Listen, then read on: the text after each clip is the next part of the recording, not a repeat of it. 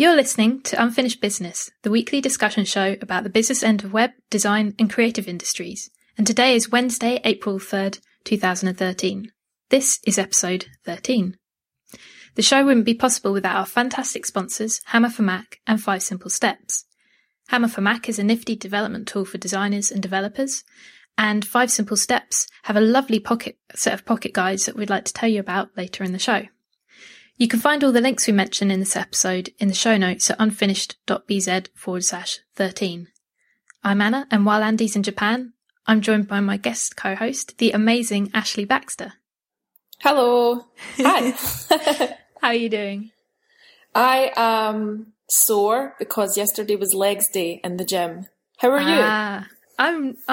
I've got a bit of a bad back, but that's just from commuting and tube journey. Sitting down all day. It's terrible, being isn't really it? lazy and sitting down. I get that too. So what's the weather like in Scotland? Surprisingly, right now, it's absolutely beautiful. In fact, that's why, because I said to you I was going to the gym this morning, which is why we couldn't speak until now, but I skipped that in favour of taking my dog Indy out a walk because it's not often that we get blue skies. Ah, nice. So it's pretty great. You're by the beach, aren't you? Yeah, we're like opposite ends of the UK. Yeah, I've never been, well, because Brighton's further south than London, isn't it? Oh yeah, it's right at the other end. Yeah, I've never been that far south. You've got to come to Brighton. Yeah, I know. I would actually really like to, but I just haven't had the opportunity yet. You should definitely come down. Maybe for Deconstruct or something.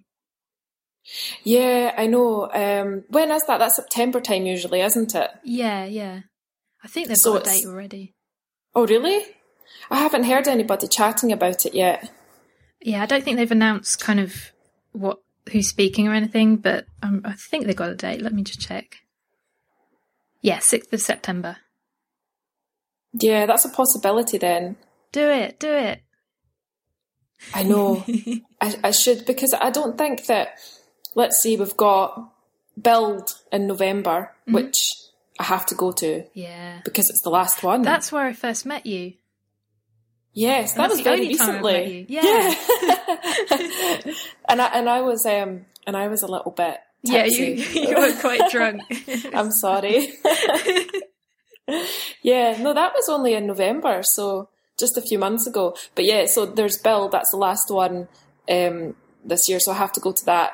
And then obviously did New Ventures in January. You weren't there, were you? No, but I was at Build, and I went to their Axe workshop, which you should have come on. It was really fun. Should have come on where? The Axe workshop. We made some axes. Oh, right. Yeah. I don't know why I didn't do that. There must have been a reason. I can't remember why though. But I saw that you've got your axe now. I have, yes. It's right next to me. What are you going to use it for? Zombie attacks, you know. Yes. That would be quite beneficial in the apocalypse, wouldn't it? Yep. There aren't any trees nearby that I can practice it on, but maybe one day. Well, to be honest, with the workshops that they had, I'm surprised that so many people opted for building an axe when there was a chocolate one. Come on, chocolate! Yeah. There was a coffee one as well. Yeah, so it would have been between those two that I would have chosen one of those two, to be honest. So yesterday you were on the Frequency. I was. It was scary. How was that? No, it was really fun actually. I've never done a podcast before, and so it's funny that now I'm doing 2 in 2 consecutive days. But I had a lot of fun because I just really chatted to Dan and Hadi about video games. Yeah. So you can't really go wrong with that kind of chat, can you? No, I'd like to talk to you some more about video games because there were a few that you didn't mention that I was wondering if you'd played, and yeah. Yeah, my life recently has pretty much just been about Miss Croft, Lara Croft. Ooh. So yes. Yeah, so I think that's kind of what I talked about the most with Dan and Hadi was Tomb Raider. But no, it was really fun, and I think that they liked the whole accent thing, which is crazy because I hate the Scottish accent. It's terrible. I love it. It's so beautiful. Oh, Makes obviously mine feel boring. No, obviously you've never been to Glasgow then, have you? No, I haven't. Right, because that's if you speak to somebody who's lived in Glasgow all of their life, I'm sorry if I offend anybody, but it's a pretty harsh accent. It's not the nicest to listen to. Oh, I'm sure it's really nice. Well, you should come through then and find out for yourself. Yeah, I'd love to come up. I'll try and find an excuse to. Yeah, I know, because there isn't really... That's the sad thing, the one disappointment I have with Glasgow, as much as I love it, is that it doesn't feel like it has a really big web scene. You know, We've got Refresh. Have you heard of Refresh before? I know that they do it quite a few places, like Belfast, Edinburgh, and it's just a meet-up once a month, so it's very casual. We just all meet in a pub and chat, but they don't have anything... They've tried to set things up like... They've tried to set up talks and stuff, which I hope that they do more of, but it just doesn't really feel like it has a big tech scene. So I wanted to talk a bit about your sort of background, because you did an interview for Industry Conference, and I'll put the link in the show notes. It's really interesting. It kind of talks about you talk about how you started out, and would you mind just kind of recapping on that, because it's a really interesting story. Yeah. So I started out. So basically, I'm company director of a very small insurance business, which I got into under quite, I suppose, strange circumstances. It was my dad's business, and when I was 18, he passed away, and I don't know why, but I decided that I would give it a shot and I would kind of try to pick up where he left off. So that's been over 7 years now. I've been keeping the business going. I'm trying to kind of change the direction of it, and I speak a little bit about this because I'm speaking at Industry Conference, so you can expect some of this to be covered in my talk, but I am trying to change the direction of the business because insurance isn't exciting. I certainly never expected to be doing what I'm doing, but strangely enough, I've really grown to love it. I'm very passionate about my job. But I'm kind of trying to take Brokers Direct, that's the business, down a different route. So I don't want to just sell insurance anymore. I'm trying to kind of take it down a software type of route. Yeah. So I'm kind of building things. Which, sort of selling software to other insurance companies? Well, that's I feel like I'm kind of in this awkward position right now because I'm trying not to give away too much about what I speak about at industry, because I am very secretive about my work, and I don't know why, but I just always have been. I think it's because I've thought nobody's going to be interested in listening to me talk about insurance.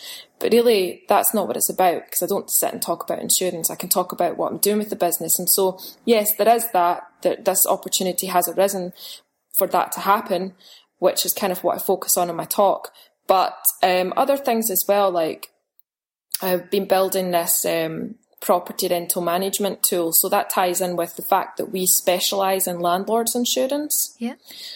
So I've been building this property rental management software that I've not quite figured out what I want to do with it yet in terms of whether I want to give it away to my customers for free, or just not really figured that out. But I'm just trying to that's what I'm passionate about, is building things.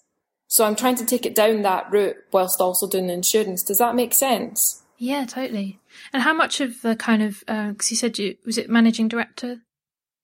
Well, company director, but do you know what? It doesn't matter what I call myself because we're small, so I have to do everything. Yeah, and so do you have to manage people? How much of the kind of business side of things do you do versus actually, doing work? Well, I'm quite lucky because a long time ago we used to have staff working remotely for us. And when just before my dad died, and it was quite obvious that he was ill and he was kind of struggling to run the business, so we decided to simplify things, and we had to kind of get rid of the staff, and we moved all of our operation into my agent's call centre. So my agents are basically, if you could, I sell insurance products of different insurers, okay? Yeah. So if you could imagine that my agents are basically a link to all of these different insurers, we've moved our kind of, basically we use their call centre, we use their staff, we have a very great relationship with them. So I'm not in charge of them, it's more like I work alongside them. So I'm kind of just sat in my flat in Glasgow on my own, really kind of concentrating on the online side of things. So I feel like I've got quite an easy job compared to a lot of other people, because I don't have to manage people. I don't have to deal with too many people on a daily basis. I feel like I've actually got quite an easy job. I kind of hide behind my computer. Does that get kind of quite lonely? So about a year ago, I would have said no, that I'm very comfortable in my own company. I'm very good at working on my own. I just get my head down and get my work done.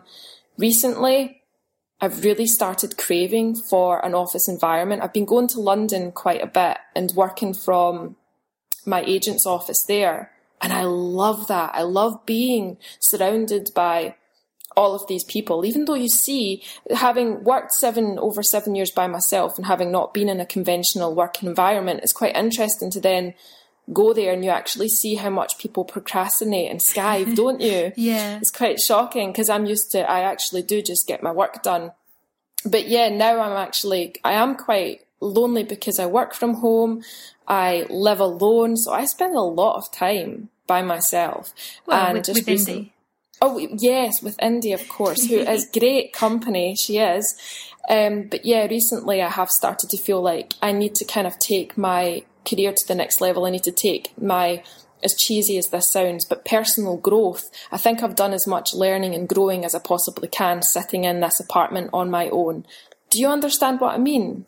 Absolutely, yeah. And do you feel like you kind of want to learn off other people? Because I know you've been doing a lot of kind of Ruby development, and that must be really difficult. Like, you must hit a point where you just think, I just want to see how other people do it and kind of learn off them. Do you find that?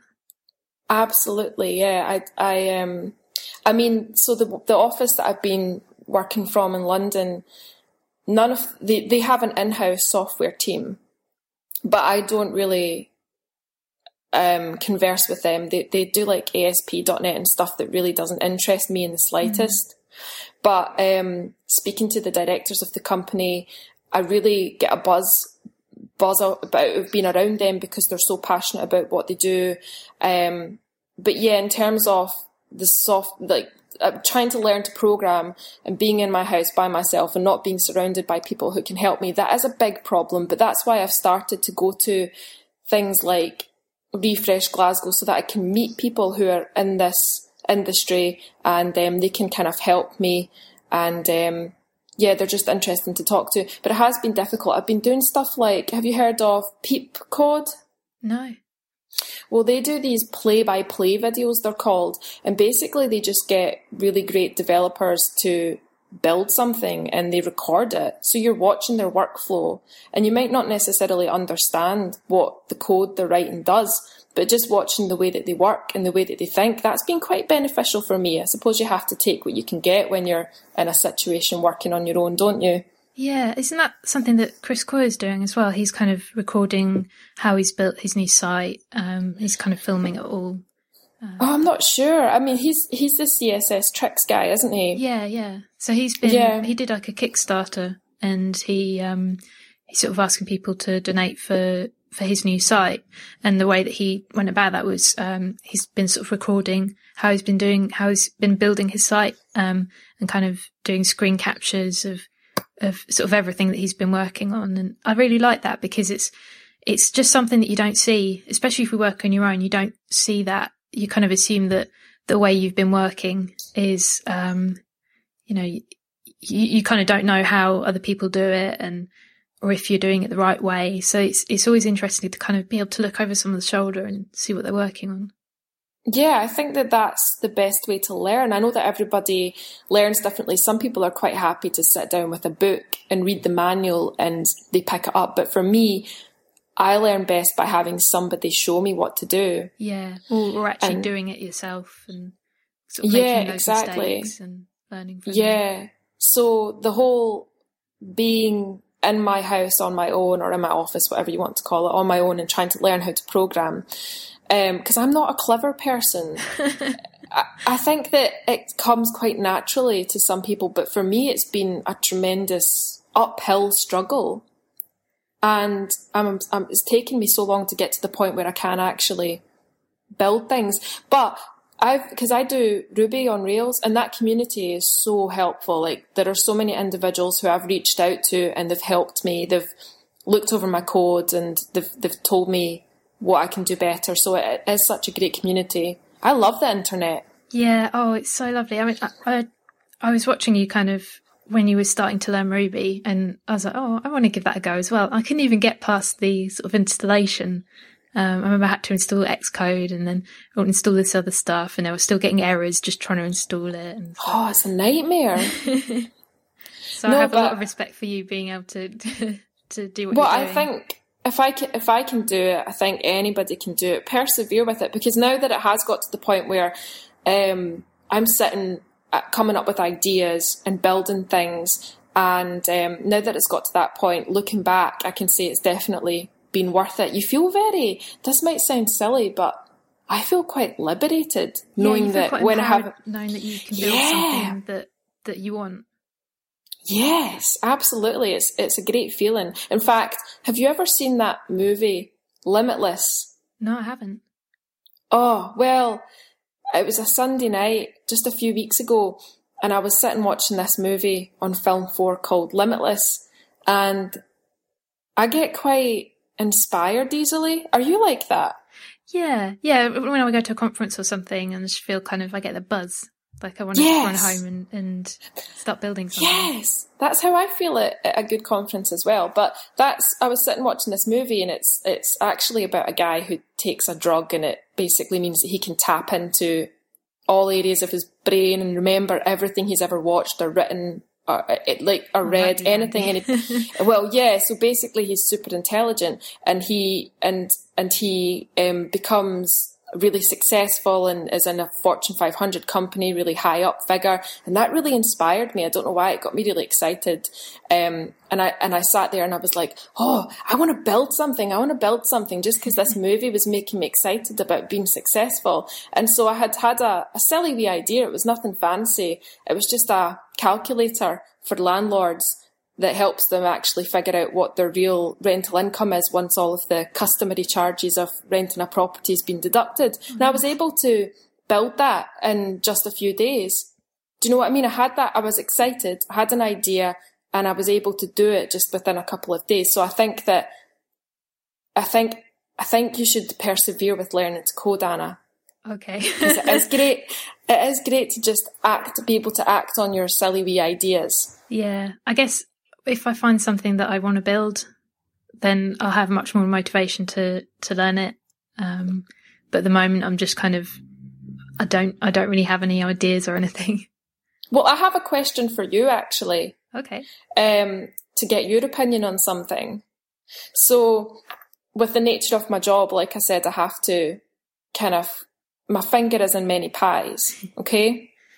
And it means that I'm never going to be an expert at something.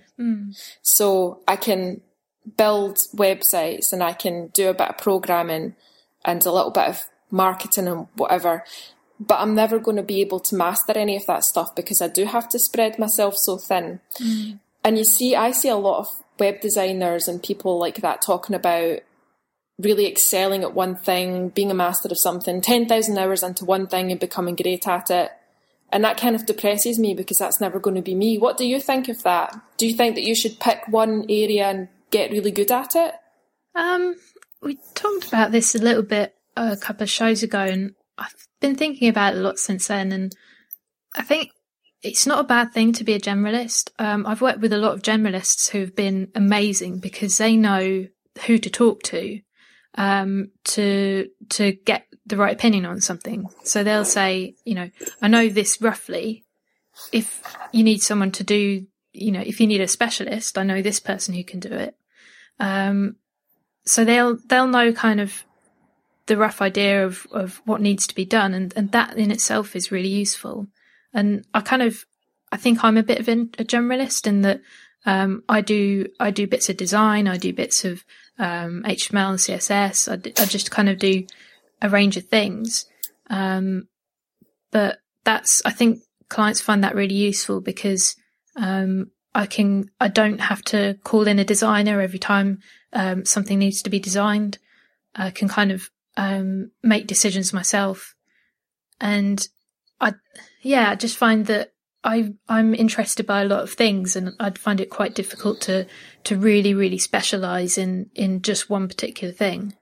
I think, especially at the rate that the web is moving, that thing could be irrelevant in a few years.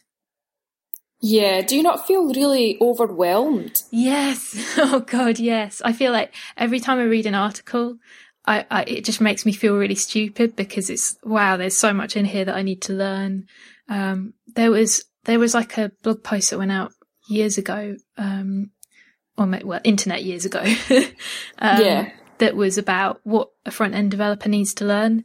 And it's things like Node.js, and it's like all these things that I don't know. And I'm just thinking, oh God, I feel so thick. No, I know, because I do, like I said, I'll never be a master at any of these things, but I do certainly try to keep on top of it all. And for me, I feel overwhelmed, so I can't imagine how people who are actually expected to do it professionally feel. Yeah. It's difficult. Yeah. I just want to take a break to talk about this week's sponsor. It's Hammer for Mac. Hammer for Mac is a beautifully designed app for people who, like me, who write HTML, and you can use your favourite code editor, and Hammer kind of sits in the background, and it takes your production files and compiles them into a build folder, which is inside of your project. And when you save files, it does lots of nifty things, like it compiles Sass and CoffeeScript, and when you hit save, it automatically reloads the browser. Rather than using PHP includes, you can use HTML includes, so you don't need to set up a local server. And you can also use something called Clever Paths, and what that does is it lets you just write the file name to an image or script or style sheet, and that tells Hammer to search your project for the file and magically write the full path. So let's say you want to show a client the site that you're working on, but you don't want to set up a server. What you can do is you can click on the Publish Build button, and that saves your site to the space that Riot provide for free. And that gives you a URL that you can share with your client. And this is perfect for demo and work in progress, just like Andy and Nora were talking about in last week's show. So give Hammer a go for your next project. You should especially try it if you haven't written Sass before and you want to get to grips with that. They've got a 14-day trial, and when you're ready to upgrade, it's only $16.99 or $23.99 in the Mac App Store. And if you go to our special URL, that's hammerformac.com/unfinished, they'll know we sent you. So you're speaking at Industry Conference in a bit. Is that your first talk? Yes, it's exactly in 3 weeks today. Is it 3 weeks today? Yes, it is. And I am terrified. I'm terrified. And you know what's really tripping me up? Working on my slides, I can't make things look pretty. I always find that the first thing I do, I don't feel comfortable with my talk unless I've got like a font that I like. Right. Well, I don't know. I've kind of got an idea of what I want to do with my slides, but I've not started them yet. Do you think I've left it too late? No. As long as you know what you're going to say and you've kind of in that, you'll be fine. The slides are kind of, some people who don't use slides at all, I don't know how they do it, but yeah, respect for them. Yeah, I've certainly got my talk all planned out. I think I'll tweak it a little bit. It's been quite difficult because I don't have a lot of friends who are in a similar industry to me, but I've been demoing it to them. Yeah. And I suppose what I want to do with my talk is I'm not going to educate anybody, but I certainly want to motivate people. Yeah. So like you said earlier, when you're at a conference and you get that buzz to run home and make something or create something, that's what I want to do. Because I've been to quite a few conferences, and my favourite ones are always the talks where I get that feeling. And those talks usually are quite personal, and they just kind of hit the spot, they motivate you. That's what I'm hoping to do with my talk. So I've been giving it to my friends, and if they get a little bit excited, then I'm hoping that kind of, well, that's what I'm hoping to do. I'm hoping to excite people about their work. What is it you're talking about? Well, again, without kind of trying to give too much away. So, like you said about my interview with Gavin and my kind of background, so I'm not going to rehash any content from that, but I will be talking about my personal experience of, coming into this business through that kind of tragedy, I guess, and knowing nothing about insurance, knowing nothing about the web, knowing nothing about what I was doing, and how I've the things that I've learned basically from getting to where I am now. Yeah. And then, like I said, I have been quite secretive about my work, but I am going to show something that I've built and talk about an opportunity that's arisen because of that. And how I think it will all boil down to how people can apply what I've learned to their work, to their industry that they're in. So really, I just want to get people motivated and realise that I think that we're all capable of so much more than we even realise. Yeah. I think that I just kind of want to get people sat there thinking, maybe I could try a little bit harder. Yeah. Or, I don't know. We'll see. Yeah, I'm scared. I have a lot of respect for you for, you've kind of been overcoming your fears. I mean, you talk a bit in the interview about how you were sort of scared of travelling, scared of putting yourself out there, and you overcame that. And what sort of steps did you take to do that? It's funny, because it was always, so I basically used to have really bad panic attacks, which are actually very common. Anxiety is an incredibly common problem. But I didn't realise this at the time, because I'm not the kind of person who, none of my friends knew I was going through that. I all just kind of kept it to myself and tried to deal with it myself. But it was always one step forward, two steps back. Yeah. Do you know what ultimately saved me, as dramatic as that sounds? My photography. You know how I got into photography? And I fell so in love with it that I realised, I was like, there's no way I used to live in a tiny little town when I had the anxiety problem. I think it was one of those places where everybody knew everybody. It had 2 restaurants, 1 tiny wee supermarket, that was it. And I thought, I cannot stay here for the rest of my life and not see New York, San Francisco, and go and photograph these places. And that's ultimately what got me over my fear of travelling. But it was just kind of like, ultimately what I had to do was strip out all of my, I don't know what the right expression is, but if you think of like a safety blanket, like your comfort zone, I basically had to strip anything out of my life that made me feel comfortable.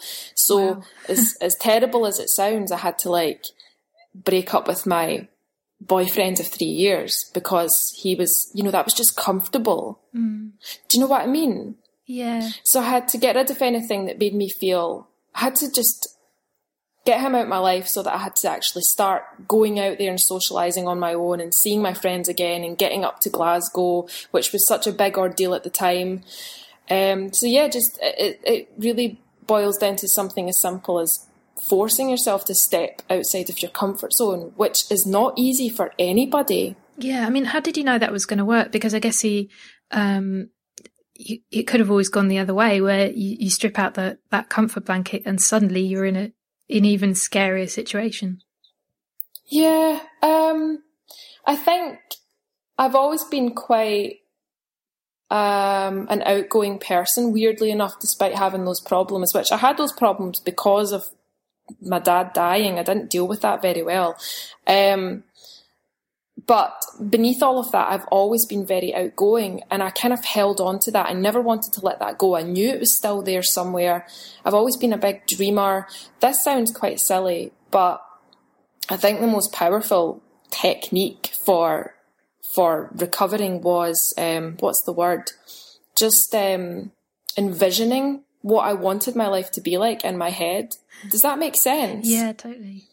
So I would imagine what I want my life to be like, and I'd hold on to that, and I made sure that that's happened. And you know that the life that I'm living now is exactly the life that I wanted to lead. Yeah. So I think that visualization, that's the word. Visualization. Visualization is very powerful. And I like that you took up photography, because that's very much, it gives you a purpose. It's like you're not going to New York to just look about. You're going there to take photos. You're going out to take pictures of things. And it feels a lot more, it's like you've got more purpose than if you just went there to visit. Yeah, I mean, photography excites me so much that is ultimately what got me on that plane to New York, which was a huge deal because... Yeah, I remember you tweeting about that at the time. Yeah, it was terrifying to be on a plane for whatever it is, 7 hours. You're kind of boxed into a plane and you can't get off. That used to terrify me. But just knowing that I'd get a chance to go over there and take photos, which sounds silly because people who aren't the least bit interested in photography will be listening and wondering how it could possibly have that effect on me. But I'm just incredibly passionate about it. So yeah, it was my photography that ultimately saved me. Photography and visualization. Good combination. Yeah. But so now just none of that's an issue. None of it at all. I can travel everywhere, drive everywhere, fly everywhere. It wouldn't freak you out? No, I mean, I'll never enjoy flying. I'll never enjoy it, I don't think, but it's always worth it. Even that time, after the flight to New York, doing my first flight to New York, I got back and then it was billed immediately after. Oh yeah. Weren't you on a really bumpy flight? This is it. It was like that time we were in Build, it was 90 miles an hour gale force winds. Oh. And the planes to Belfast from Glasgow are tiny little propeller planes. So that was a really bad experience. But once I did that, I was terrified. But once I did that, I thought, okay, if I've survived that 90 miles an hour gale force winds in a propeller plane, I'll never have another flight that bad. And I haven't, so it's been okay. Do you like flying? I never found it a problem. I think I flew when I was quite young, and no one really explained to me that it should be something I should be scared about. The only thing that I get nervous about is the airport.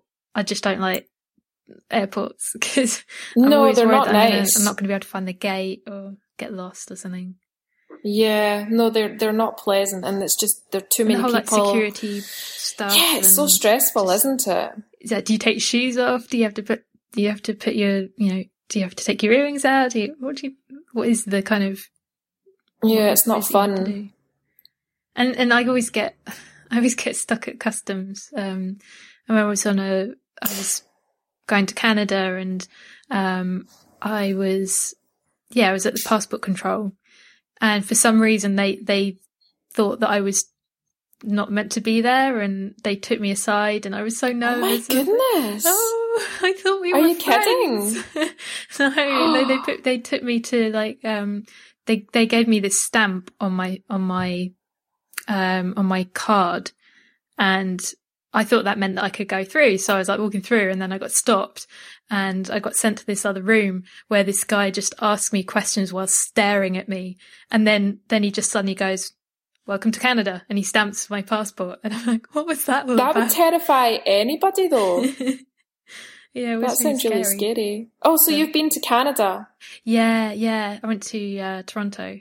I love it. What's that like? Oh, it's so nice. It's like I don't really like cities, but I really like Toronto just because I really like the kind of street design. They've got these really wide streets, really sort of big pavements, loads of cyclists. It's really clean. Everyone's really friendly as well. You go into a coffee shop and they've got Yorkshire tea. It's is that not widely available over there? I mean, like, if I visit America, it's really hard to get tea. I think I went to Starbucks and they don't really sell tea. They have like chai tea, but they don't have English breakfast tea. And that's weird. Yeah. And sometimes, like, if I stay in a hotel, they don't have a kettle. They just have like a coffee machine, and I'll try and make tea in the coffee machine, and then it'll just taste like burnt coffee. But yeah, it's lovely in Canada.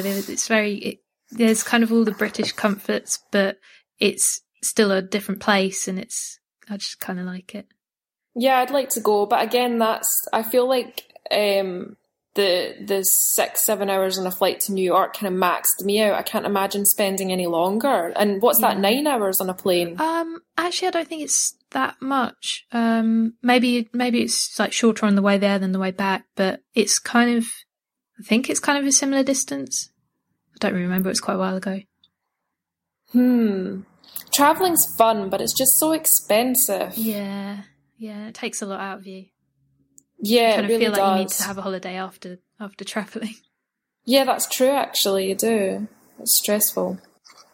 So, when you were starting out, how did you get people to kind of take you seriously? Because you were quite young. Yeah, that's funny. Because I was 18 and my dad was 58, and my dad was very clever and he was very good at what he did. Yeah. And my agents had a lot of respect for him. So for this 18-year-old kid to just take over the business, it was a little bit strange. The first time I met them, I was sitting in this meeting with them in a boardroom in London, and I had this Led Zeppelin t-shirt on.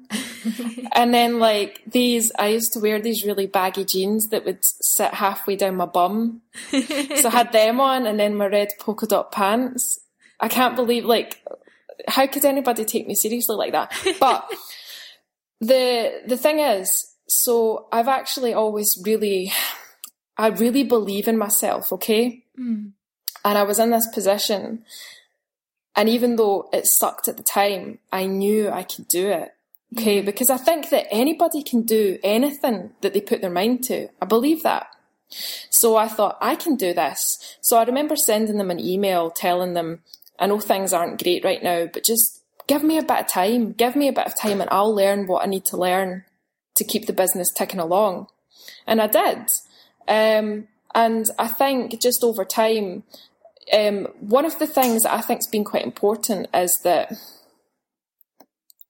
I have stuck to my guns. You're kind of determined, and you just want to get on with it. Yeah.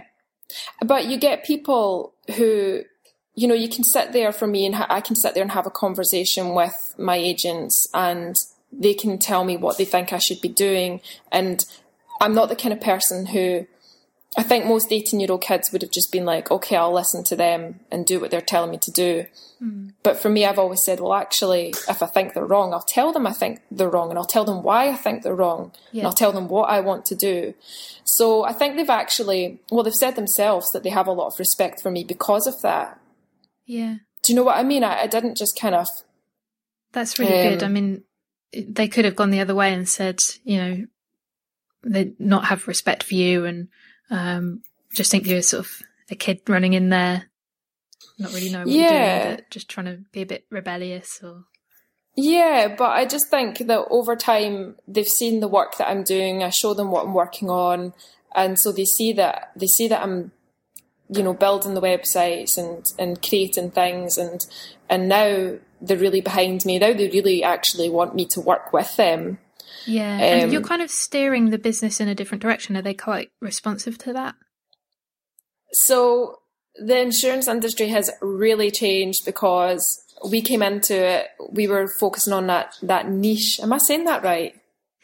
Yes. niche. Landlord's insurance, and everything was great. And nowadays the industry is become so competitive, become so crowded. I mean, come on, Tesco are offering landlord insurance. How am I meant to compete with Tesco? It's terrifying. So yeah, my agents are really supportive of me taking it down the software route. And I'm hoping that the insurance and the software can complement one another quite nicely. I think it will. I think that is, for me, I think that's the way forward. Yeah, definitely. Have you read the book Zag? I've bought it. I bought it at New Adventures, and I've because I've been reading other books. I've not started it yet, but I've got it there. You should read it. It's really short. It's most of the pages are pictures, if I remember correctly. But it'll take you about half an hour to read, I think. Oh, might do that on my lunch break then. Yeah, because that's about doing isn't it about doing something a little bit differently? Yeah, so where you see other people, like if everyone's doing the same thing, you do the complete opposite. So if you see, if you see all these insurance companies kind of doing everything over the phone, you do it online. You offer people something different to what everyone else is offering. I kind of wish banks did that, because they're always really rubbish. Like their online stuff's really rubbish. And then Simple Bank came out. And they've got this really, really gorgeous sort of interface. You manage it all online. And I wish other banks would do that. I wish there was like a competitor who offered a really nice online service. Yeah, because Simple are only in the US, aren't they? Yeah. Oh, I think if they are in the UK, I think, because I tried to sign up and I think they don't do like business banking or something like that. Because I really wanted to sign up. Yeah, no, banks just, I don't know, like that's pretty much what I'm speaking about. Industry is how backwards the insurance industry is. And banks are the same, aren't they? With technology, I mean. Yeah. They're just so, they're so in the past. Didn't I see a series of tweets where you were actually writing to your bank to give them tips? Was it your bank? Yeah.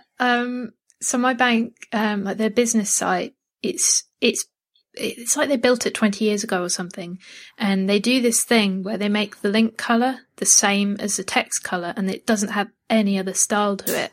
So the only way that you know it's a link is just by hovering over all of the text and waiting for the cursor to change to like a pointer. And so I wrote to them and I said, look, this is really annoying. It's really frustrating. I can't use the site. If you just added this bit of CSS, like that changed the link colours to a different colour than the body text, it would suddenly make it so much more accessible. And I put in like the RNIB recommendation for sort of blind users and saying, links need to be sort of a different style to body text.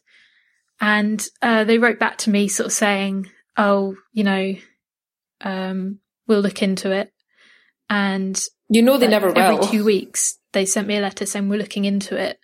And no, they didn't. And like every 2 weeks, because they had to respond within 2 weeks, but their response was always, we'll look into it. We're passing on to someone else. And every time, they gave me like £10 compensation. So I got like 6 of these letters all giving me like £10. And what? It went up to like after 6 weeks, I just wrote them a letter saying, look, are you actually going to do something about this? And then they sent me like a gift box with, like a girly gift box with like foot cream and stuff in it. And a little so letter funny. saying, we'll look into it and we're closing your complaint. And, and a year later, they still haven't made changes. It's, I told them, look, you're breaking the sort of legislation on this. There are companies like Target who have been sued for not doing something similar, and you're doing it, and they don't care. All banks do the same. And like I've changed banks because I'm so fed up with it, and that bank's exactly the same. But I wonder who exactly have they employed to take care of this? I think it's because I know a couple of people who work in banks, and they're always trying to like push for changes, and it's just so difficult because a lot of the software is kind of legacy software. So to make one little change, it's actually, you know, it's like a decades old system that they have to go into, and like no one knows how to use this code anymore because no one uses that code base. And so I understand it's really difficult, but I don't see them making any changes at all. I don't see kind of any innovation or any improvement. And it's been out for years. And it's like, when are you going to change it? The only time they're going to change it is when enough people complain. And the good thing about complaining is that they send you foot cream and vouchers and stuff. So I'll just keep doing it. Yeah, I kind of feel in a similar position, which is, again, something that I speak about the industry. I know I'm kind of like drip feeding little bits when I should have just done it all in one go. But yeah, I'm having the same problem with insurance because of, you know, quote systems. When you're getting a quote for your insurance, they're absolutely awful. There isn't one on the market that I can think of. Actually, Money Supermarket do quite a nice one for their home insurance. Yeah, I was just thinking of that one. That's like a good example of one. I was really surprised when I used that. Yeah, I loved using it. I use it even like when I'm not actually getting a quote. I use it. It's great fun.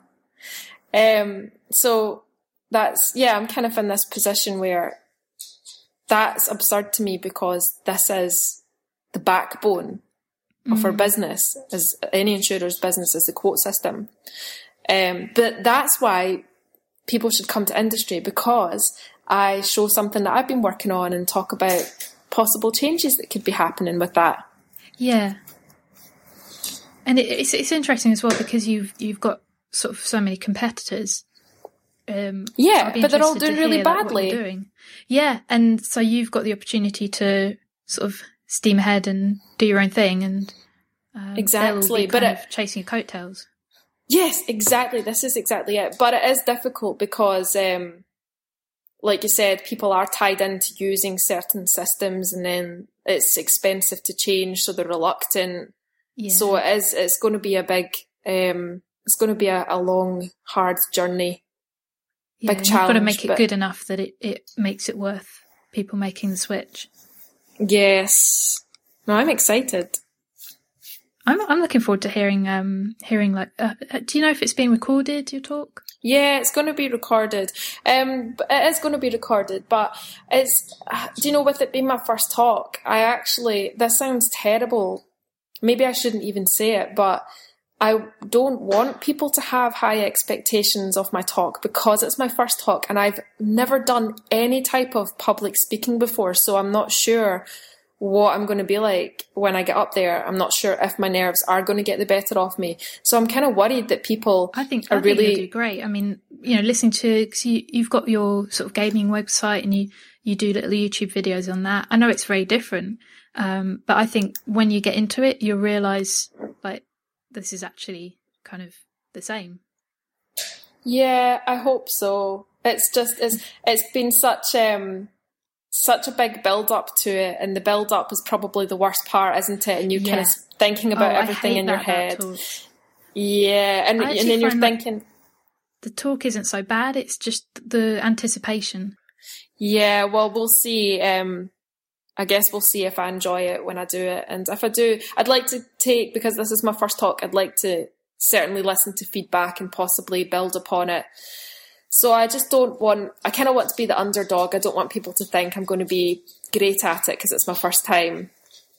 I want people to go easy on me. Our next sponsor is 5 Simple Steps. This Tuesday, April 9th, they'll be announcing details of the 4 new titles that will make up their 3rd Pocket Guide collection to be released later this year. Each Pocket Guide is a concise ebook that focuses on a specific and timely aspect of web design and development, all for the price of your favourite coffee. So head over to 5simplesteps.com on Tuesday to find out more about the Collection 3 titles and when they'll be available to buy. And in the meantime, 5 Simple Steps are offering listeners a 10% discount between the 8th and 15th of April on Collection 1 of the Pocket Guide series by entering Unfinished PGC10 at checkout. Collection 1 consists of 4 great titles: Creating Symbol Fonts by Brian Suda, CSS3 Layout Modules by Rachel Andrew, The Craft of Words Part 1 by The Standardistas, and Psychology for Designers by Joe Leach. So go to 5simplesteps.com and get some nice short ebooks that are perfect to read on the train or in your lunch hour to quickly get you up to scratch on a new topic. So when you first started running the business, and I guess all your friends around you, they're sort of, 18, 19, like, did you feel like you were missing out at all? To be honest... Does that question make sense? It makes total sense. I actually... things were quite problematic for me back then, because as a teenager I didn't have many friends who kind of knew what I was going through anyway, with having just lost my dad. Yeah. And so I kind of just cut everybody out. I just kind of stopped socialising and sat in my house all the time and worked. And I guess I even to this day, sometimes I feel like I don't have an awful lot in common with my friends, because I went to college and studied music. So as you can imagine, my social group is mostly made up of musicians, which is completely different to business and the web, isn't it? So, but yeah, I just kind of, yeah, it was pretty hard. I didn't feel like I could relate to anybody, or anybody could relate to me, which is why I just cut them out. It's a terrible answer, isn't it? That's terrible. No, I can completely understand. I mean, I started out when I was 18 as well, and it was really difficult at the time because all my friends had gone to uni and I was kind of left on my own, and I felt really I couldn't relate to people my own age because they were doing completely different things to me, and I was just spending a lot of time with people like a decade older than me, and I could relate to them more because I was doing similar things to them. But I did feel like I was maybe missing out on doing sort of, growing up and doing lots of fun things, because I've been working, I've been doing like freelance work since maybe 16. I've been sort of working for like all weekends. I was working, and it kind of, when you meet up with your friends, do you kind of feel like a bit out of touch with them, and they don't really understand the way you work, or they'll sort of absolutely make a comment about like, why are you so serious? And absolutely 100%. I have this problem so much. Even now, because I can work 7 days a week, not every week, but a lot of the time I do try to work 7 days a week, and that's okay with me because I enjoy what I do.